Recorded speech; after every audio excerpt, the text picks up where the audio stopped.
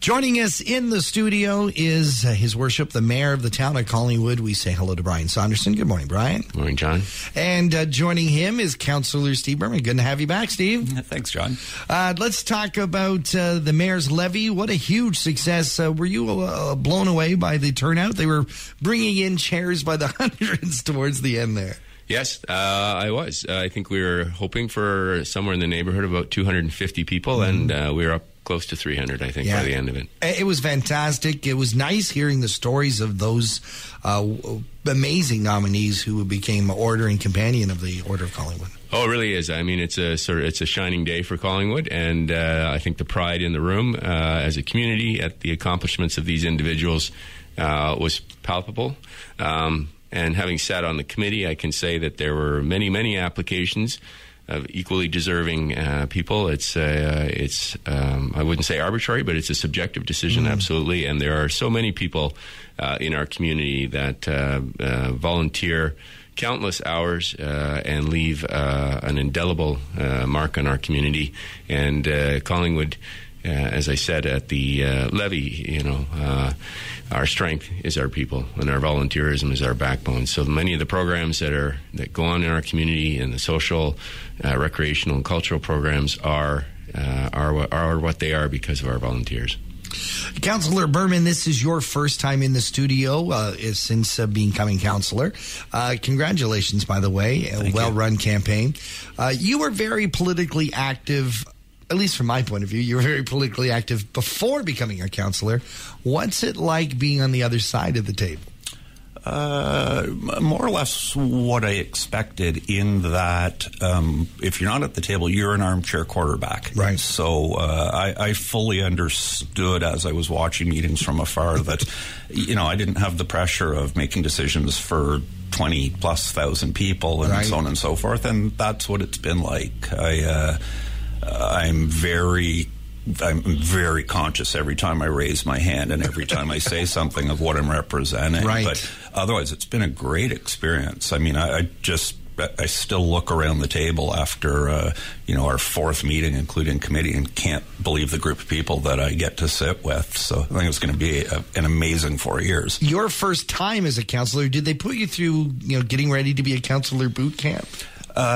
Yes, absolutely. We did 2 full-day orientations and a lot of reading, and I can say you're still not prepared. There's still things that you're through no fault of the training, but there's just I imagine it's a non-stop learning process. You could ask me that in 4 years, and I'm still learning.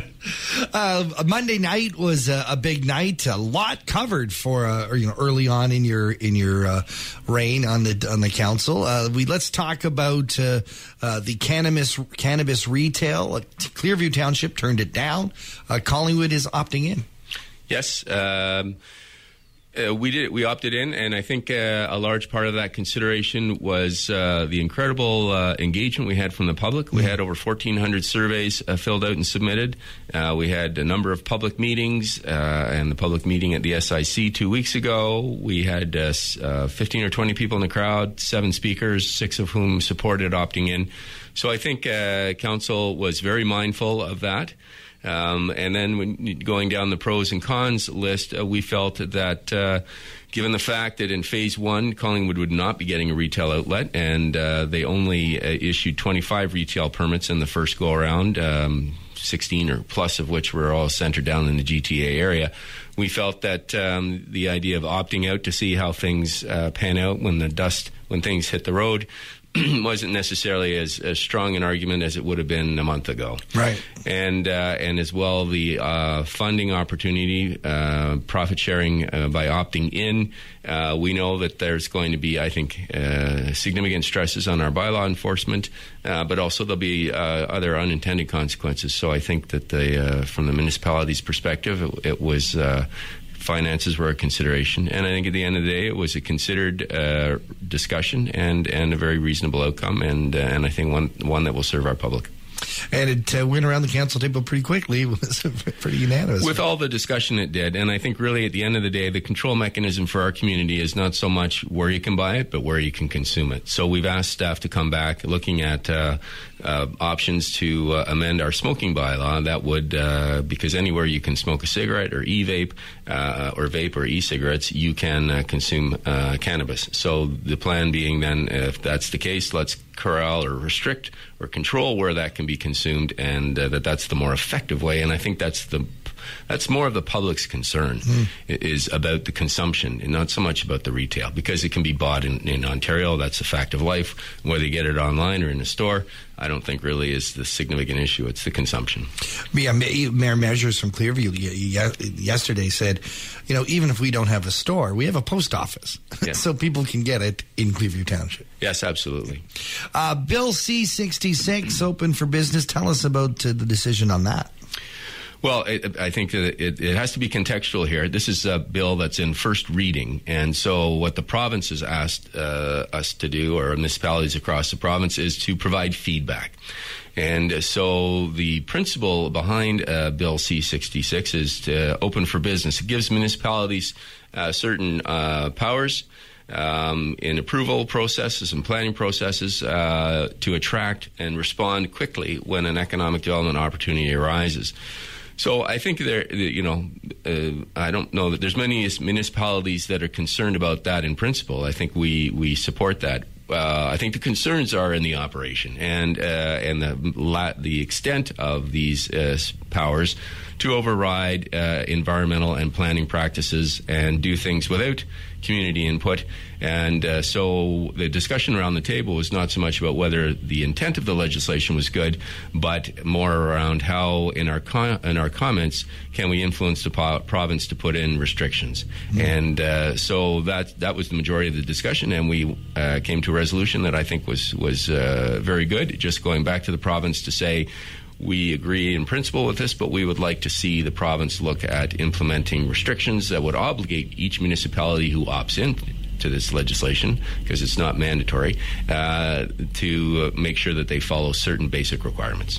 Do you have the feeling, the sense that they're going to be listening to you, or is it, we'll wait and see? Well, I commented at council that my sense of upper levels of government is they'll listen when it suits their purposes. And so I guess the discussion really was, well, do we just go back and say we like it in principle, but we want you to change it all, or to give them specific comments that they could bite on, and we opted for the latter. Most everybody around the table, the council table, including you guys, campaigned on openness and keeping the optics open for people. Right off the bat, you started in with some legislation to deal with that, and actually, I think it was Councillor Berman. You tabled a couple of things on transparency. Yeah, they were the two campaign promises that I made that I would ask for if I were elected, and I was really happy that council supported both of them on Monday. The first one was to do with our committee meetings. We have the three committees, the one SIC that all 9 of us are on, and the other 2 where we're split into the 2 groups of 5, with the mayor being the common denominator. The town set up this wonderful section of the website, a town site that's already there, that shows the voting record and the attendance of every member of council, which is, to me, something pretty basic that residents should be able to see. It's funny because I heard you talk a bit about that at the mayor's levy. I was shocked that we didn't already have that. I don't know. I think some things, it's technology tends to move faster than we can keep up with it, and maybe it's a tool that it was down on the list, but I love the way it appears on the website. I didn't even know when I was making this campaign promise that this was in the works, and it's very user friendly. And what I really asked for was that the committee, the voting record and is on there because it helps twofold. Number one is it gives the residents another way to see the voting record of all of their elected officials. Keeps their officials accountable. And then it helps us that, for example, Mayor Saunderson is on the Development and Operations Committee, which meets on Monday. Whatever they recommend to council that I'll have in front of me the following week. Right. It would help me to know if it passed unanimously and they had no concerns, or if it passed 3-2 and there were concerns, and it'll help me do more due diligence leading up to the council meeting. The second one, which we voted on after we rise and report from an in-camera meeting, was simply about doing an audio recording of our in-camera meetings, just a simple recording that would be kept in a secure setting. No one has access to it unless it is the closed meeting investigator or the ombudsman to help them as a tool in any investigation. So again, it's just another simple step for accountability and transparency that we can show the residents that we've gone to that step. Can't even fathom how helpful it would be to the current Collingwood inquiry if they had that from a few years ago. I'm not sure we can either, but I would imagine that they would love it had it been available. The last thing I want to talk about is the airport. So where does that stand? Are we selling it? Are we going to get a good buck for it? How's it going to work out? So we went through a lengthy process approximately 10 months ago, starting with the RFP process, and we had a winning bidder, Winterland Developments Limited, and there have been a number of extensions because of a particular user agreement, and council went in camera, reviewed some legal advice in the situation, and the last extension carried us forward to the end of this month, and council has elected to proceed with the sale. So we will receive $4.1 million from Winterland Developments. But the most important thing, I think, or one of the biggest considerations, was that of the three bids, the bidding process was structured not just to be price alone, but to be looking at the capital plan for carrying the airport forward. And they had a very strong capital plan for carrying, and they're already involved in the airport. So we felt it was the responsible thing to do to move forward with that transaction.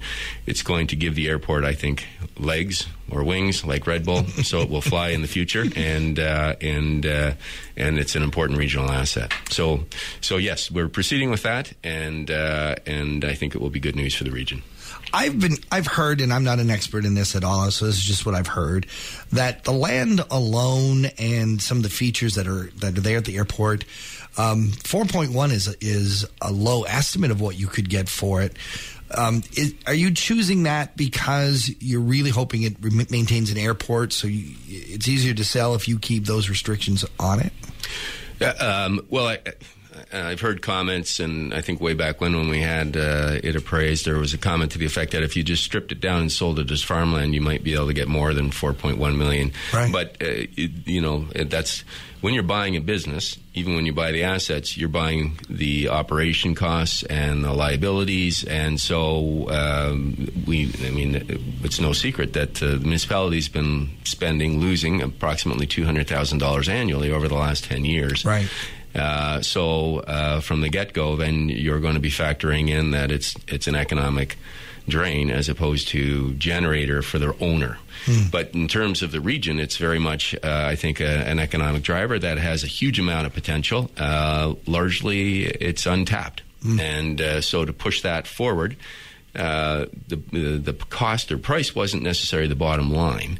It's obviously a very important factor when we sell it, but a very equally important factor, I think, was the future of the airport and ensuring that it was going to continue. And so one of the restrictions in the agreement is that they will operate it as an airport for the next 10 years, and if during that time they decide they are not going to operate it as an airport, then Collingwood has the option to repurchase it. So with those restrictions, you got to bring the price down because you can't just do anything you want with it. Yes, I think so. There's a cost to those types of restrictions. Absolutely. Are those restrictions in place because council feels that we absolutely do need an airport in the region? It's just that Collingwood doesn't want to have to pay for it. Well, it's a very airports are a very interesting commodity. So there's no doubt about their economic, their ability to be economic drivers, job creators, and hubs. Having said that, they're the Simcoe County Airport. County owns 20% of that airport, and it's closer to the 400 arterial highway. There is a very real prospect that it could become very busy in the next 15 years. As we know, Pearson Airport reaches capacity. There's a Southern Ontario Airport Network zone, and it's one of the 11 airports in that district. So there's lots of economic opportunity for that moving forward. The county received last term a report. They're doing a strategic planning process, and they're going to need about $65 million of capital over the next 15 years to be able to respond to that economic opportunity. Wow. So, and we've looked during the staff looked at other airports for us, Oshawa, Peterborough, and these are airports that are located right in the municipality, and most of them are losing money. But when it's in your municipality and you have the tax base and you have the economic spin-off, then it's a slightly different conversation. The odd fact about the Collingwood Airport is it's not in that jurisdiction. Right. So really for us, it's like hosting the Elvis Festival in another municipality. We're investing the money, and there is economic spin-off for our community, but that same economic spin-off comes for Wasaga Beach, Blue Mountain, and the other surrounding regions, and we don't get the direct economic impact of the tax base, the development fees, and so it changes the discussion significantly. As mayor, you also sit on the county council. The warden just issued a statement regarding a provincial regional government review announcement. Are you aware of what's going on there? Yes, they've appointed 2 individuals. I won't be able to. I know one of them, Michael Fenn, I think his name is, but the other I don't know.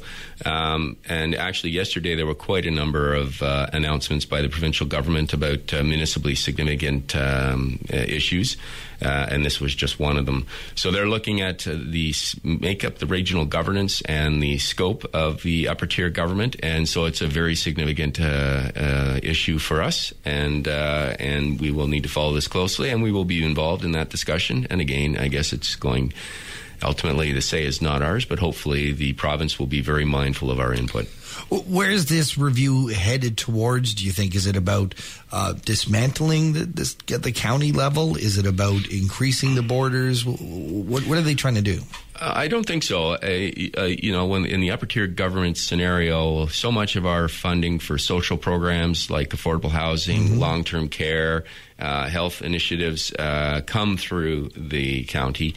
That it is, and it's a very, I think, streamlined and efficient process as opposed to having all the municipalities vie for that money, which can be more of a divide and conquer outlook. I think that there are ways to make it maybe more responsive. They may be looking at maybe the size of the council and how the county council is constituted. And we've had that discussion ourselves down at county council, particularly with the role of the warden, because it is so demanding. Should it be a mayor or should it be elected at large from within the county? So there's been a number of discussions, and I think the province wants to weigh in on some of those. Sounds good. Councillor Berman, thank you so much for joining us. If folks want to reach out to you, what's the best way to get you? Oh, my email and my phone number are on the town website, and most people know where to find me on social media or anything like that. And Mayor Saunderson, if people want to reach out to you. I'm at Town Hall 5 days a week now, so they can phone Town Hall or they can email me at bsaunderson@collingwood.ca. And John, just before I go, I would mention that we are now putting out applications or accepting applications for our committees and boards. We have the Committee of Adjustments and Property Standards, the Collingwood Public Library, and the Police Services Board. So if people are interested in getting involved, they can go to collingwood.civicweb.net and or visit Town Hall and pick up an application. The deadline is next Wednesday, January 23rd, so I'd encourage people to get involved. Great. Thank you both for joining us on Talking the Town. Thanks very much, John.